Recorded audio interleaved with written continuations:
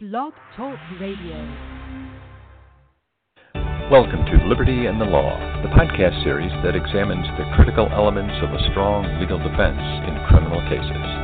Join respected attorney James Doerr for this lively discussion on the rights of criminal defendants and the important role defense attorneys play in our legal system. Well, this should be interesting. Hi, everybody. This is Jim Mitchell, and, well, of course, I hope that every episode of Liberty and the Law is of some interest to you in some way. And I just say that a little cautiously today because I think we're going to lead ourselves into maybe a feisty little discussion with the key contributor to this series, Lavelle Law Attorney James Doerr. We've got in front of us a new law recently passed in Illinois regarding smoking in vehicles. And after several years of discussing defendants' rights on this series in a number of different ways, I think we're both going to have some opinions and input on this one. So, James, how you feeling? You ready to go? No, I'm doing well, Jim. I'm ready to hit the ground running on this one. It's funny when you share with me some of the laws or judicial opinions that I get to read as part of preparation for our conversations. Some of it can be very complex, and I think I've admitted that in the past, but not so much here. The text in this new law is very short, very brief. What exactly has the state of Illinois enacted in this one?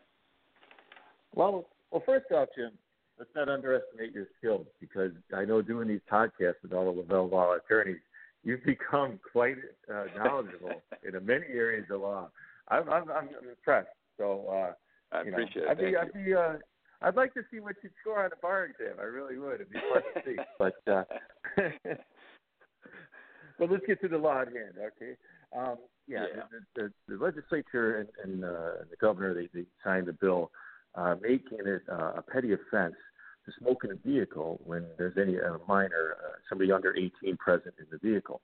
All right, so it could be whether or not the windows are open on the vehicle, whether or not the vehicle is actually in motion, doesn't matter. It's deemed to be a petty offense if you're caught doing that. It's punishable by a fine only, so that's one of the things. They didn't make it necessarily a crime or a moving violation. They just make it a petty offense, like I said. So first offense is not to exceed $100, and second or subsequent offense not to exceed $250. So the judge could certainly fine less, but that would be what a fine would issue pursuant to a police officer noticing somebody smoking in the vehicle. And without trying to get into the inner workings of the state legislature, and I don't mean this sarcastically, but as you said, it's a petty offense, $100 fine for the first offense. So is this something? I mean, the state doesn't really seem to be putting much teeth behind it. Is this more of a sort of a statement law in terms of trying to show some support for anti-smoking, or is there, is this something you see as happening frequently in the world that you live in? Well, we could always pull legislative history, but I know that a couple of themes that carry through this is, the concern about secondhand smoke and the concern about distracted driving. That would be some of the public policy statements behind it. Okay, but you're absolutely correct. It doesn't seem to be much in the way of teeth in this when you're talking the first fine is $100, and in addition, the police officers may not stop and detain a vehicle just because of this violation. They need a separate reason to stop the vehicle, and this would be kind of an add-on. So it would seem that way, but I know that legislation tends to adapt over time. So I wouldn't be surprised if this was quickly added to and the provision strengthened. Okay. And then you seem go ahead. Okay. Well, and you've alluded to that in the past, and when a law is this limited and seems as simple as it is, and literally this is on one sheet of paper. I know you get concerned that it opens the door to more stringent laws later. Is that something you envision here, or potentially could happen? And maybe if you got an example of how that's happened in the past with other laws. Well, exactly. A good example would be our seatbelt laws. When they first were initially passed, same kind of structure. It was not an independent basis for an officer to stop a vehicle, so it could not be used as probable cause to stop a car or a reasonable suspicion to stop a vehicle. Okay, but that law was quickly amended to make it because, and you can understand the logic behind it. It's coming from the angle of, well, you have a police officer here, he's a sworn police officer. If he observes a commission of a crime, an illegal act, how is he not supposed to stop that vehicle? So you could see the argument for making the stop and expanding the law. Okay, so like I said, with seatbelt laws, it began much like this, and it quickly evolved to where now that's the basis to stop the vehicle in and of itself. And I wouldn't be surprised to see certain elements of this statute expanded over time. Now, what I find interesting in this, and it does sort of touch on some of the things that I've talked to you and your colleagues about in the past about a new law. Once it's written, then the defense or the judicial system has to sort of determine how it gets applied and all the gray area around it, because it says that the person can't be smoking if there's a minor in the car. Now, even if the officer makes a stop under the right conditions and then they see this, how do they know that the person is a minor? I mean, do they have the authority to ask for an ID to verify that to then institute the fine? Yeah, and that would come down. There's some case law that allows the officers on a legitimate traffic stop to seek IDs of those passengers as well. So, again, it comes down to the how and why it happens, but I can see investigations quickly expanding when this starts. And again, there's numerous details in the statute that could be litigated and will be litigated once it gets into the court system. So, we when we were talking before, Jim, we noticed that the definition of what smoke would be something that could be litigated, or that issue you just said, somebody under 18. How do we know? So the officer's actions in support of an arrest or something, a fine issued as it would be in this case, can certainly be scrutinized in litigation. And it often happens. And that, like you said, Jim, that leads to some of the cases that we discussed on this very show. Yeah, and you've always been a strong proponent of protecting constitutional rights against unlawful search and seizure. As you look, into the crystal ball on this one, do you start to see some conflict there? Well, yeah, and especially if it's expanded. Will it be a basis to stop alone if somebody's observed smoking? I mean, will a cloud of smoke coming out of a vehicle, that's a basis to stop a vehicle if you happen to see somebody that maybe appears to be under 18 years of age? And it's a very subjective opinion, who appears to be under 18 years of age.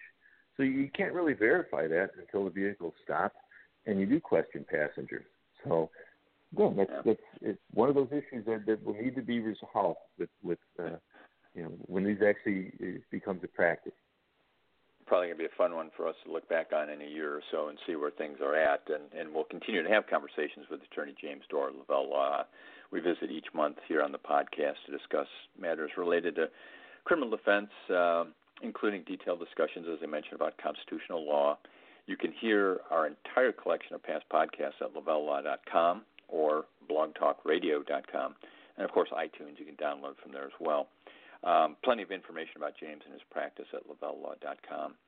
And in that history of our conversations, James, maybe it was a year or so ago, we had a conversation about roadside safety checks in which municipalities set up checkpoints at major intersections on certain days or nights and then randomly stop vehicles to check for things like safety belt usage and often find other things in the process. So this now becomes one more thing that perhaps they can check for at these safety checks? Exactly. And that's really, when we talked earlier about the seatbelt scrutiny, that same thing. There would have been roadblocks that they're considered roadside safety checks, where the officers can stop, and there's constitutional law on how frequently cars can be stopped. But let's say, they stop every car, every other car, whatever the case may be. And if you hit the profile where you deserve further scrutiny, you will be pulled over off to the side while the officers say, in a case like this, you observe smoking in the vehicle. Well, that would be a follow-up investigation. So your car would be detained.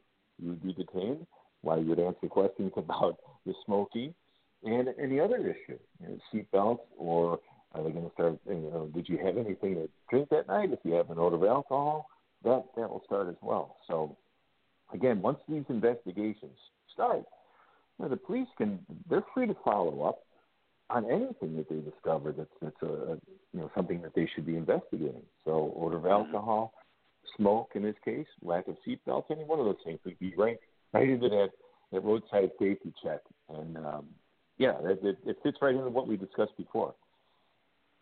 And as you mentioned, when new laws hit the books, there's a lot of challenges and questions. Have you had instances in the past where perhaps the prosecutor or even the judge wasn't properly aware of a new law and how to enact it? And is that something you've had to face? Well, I did. I had the seatbelt law. I had that exact issue where a state trooper had observed my client at a toll booth when he stopped to pay his toll, wasn't wearing a seatbelt, and that was his sole basis for him detaining the vehicle, and it led to a subsequent arrest for DUI. And I had argued that there was no probable cause to stop the vehicle, and I had lost that case initially. But I did a motion to reconsider, filed it with the judge, and the judge did a little bit of research on his own, and he said to me in open court that he wasn't surprised I filed a motion to reconsider because, just like we discussed, it wasn't an independent basis to stop the vehicle at that time.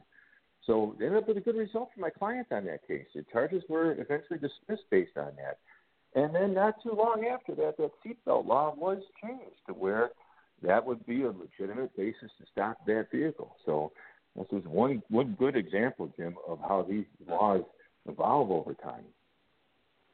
Well, and one thing, if you look at the way it's written, and maybe I missed it, but I'm sure you've gone through it in pretty good detail, that it lists smoking and defined it in a number of different ways, and you've mentioned just observationally, does a puff of smoke coming out the window mean anything? But when you look at today's headlines, if I remember, the one thing that's not mentioned in here is vaping. So is that, again, something that's like, well, that's probably going to work its way into this eventually as well? I mean, could it loosely be jammed into this definition of smoke, or should it be listed something separately? Because it should be included if your goals are to alleviate secondhand smoke, or in this case, vapor, and also distracted driving. It's just as distracting as a lit cigarette or anything else, conceivably. So why is it not specifically listed? That's a good question. Will there be violations based on vaping, and what will become of those? It's a good question. That'll be litigated, and that's right there. And I think you mentioned it earlier, but remind me here.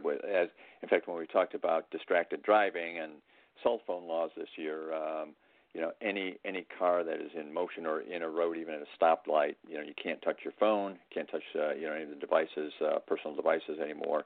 Unless you're, I believe, parked. What about this law? Is it do you have to be parked, or even if you're parked and have a minor in the car, it would be a violation? No, it says the vehicle doesn't have to be in motion. So whether it is in motion or at rest. So that could be parked vehicle. I mean, yeah, it's and I love that you brought up that the distracted driving in the cell phone cases, because that's one of those things too. When does it cross that line of harassment of citizens,